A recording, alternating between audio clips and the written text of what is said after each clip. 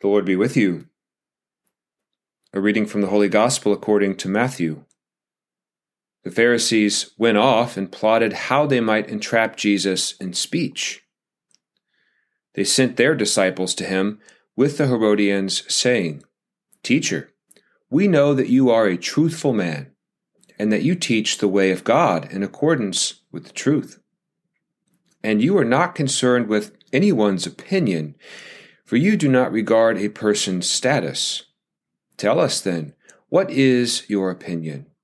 Is it lawful to pay the census tax to Caesar or not?" Knowing their malice, Jesus said, "Why are you testing me, you hypocrites? Show me the coin that pays the census tax." Then they handed him the Roman coin. He said to them, "Whose image is this, and whose inscription?" They replied, "Caesar's." At that he said to them, "Then repay to Caesar what belongs to Caesar, and to God what belongs to God." The Gospel of the Lord. One of the hot-button issues in the upcoming election is taxes.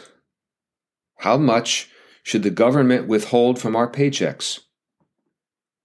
Should corporations and the wealthy pay more? Should we pay less?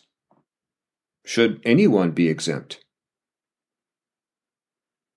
These types of questions are as old as cities themselves, and they were just as controversial then as they are now.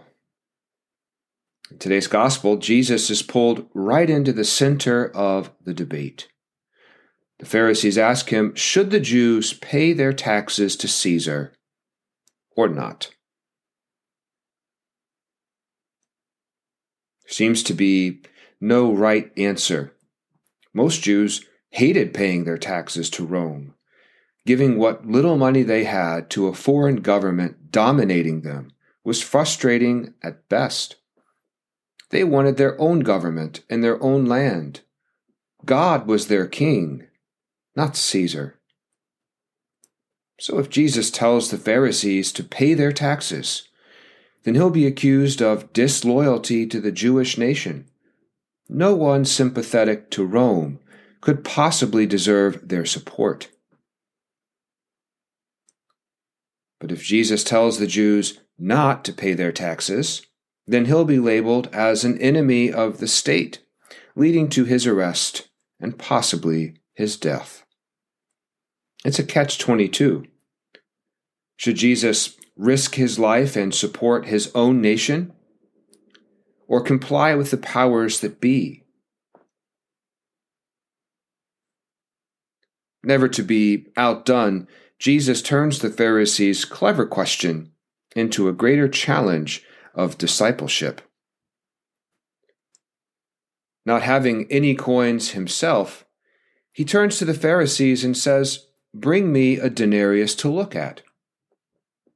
A denarius was the Roman coin bearing the face of Caesar. And where else do the Pharisees draw that coin from but their very own pockets? A reminder to them that they paid their taxes too. Caesar provided his citizens, including the Jews, with water, roads, commerce, and the protection of an army. As emperor, he held power over earthly things, so it was just to give Caesar their coin. Repay to Caesar what belongs to Caesar, Jesus says, but to God what belongs to God. So what belongs to God? We do. While a denarius bore the image of Caesar, human beings bear the image and likeness of God. So Caesar gets our coin, but God deserves our lives. How then do we give God our lives? Very simply, by infusing every decision we make with faith. Faith is not just one big decision we make at some point in our lives. Faith is 1,000 little decisions made throughout our day. As someone once said, faith is lived minute by minute. Take, for example, the two fundamental commandments of Jesus. Love your God and love your neighbor.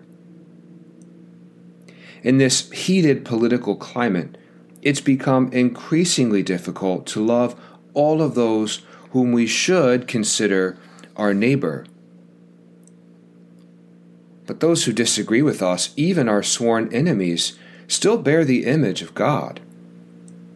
We should love them too, day by day, minute by minute. Think about the way we have treated one another over these past few months. Do we slander others with our speech or post divisive things online?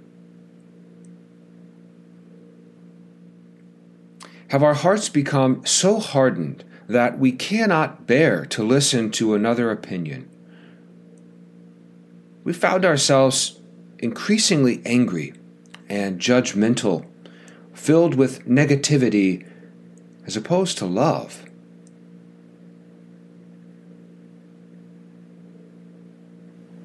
Christians are called to love, because faith is a series of small decisions that humbles our ego and expands our heart. It influences our speech, our behavior, our beliefs, our morals, our entire lives, minute by minute, day by day. So how might my faith influence or change my words and actions this week? How can I give the Lord and my neighbor a little more of my heart?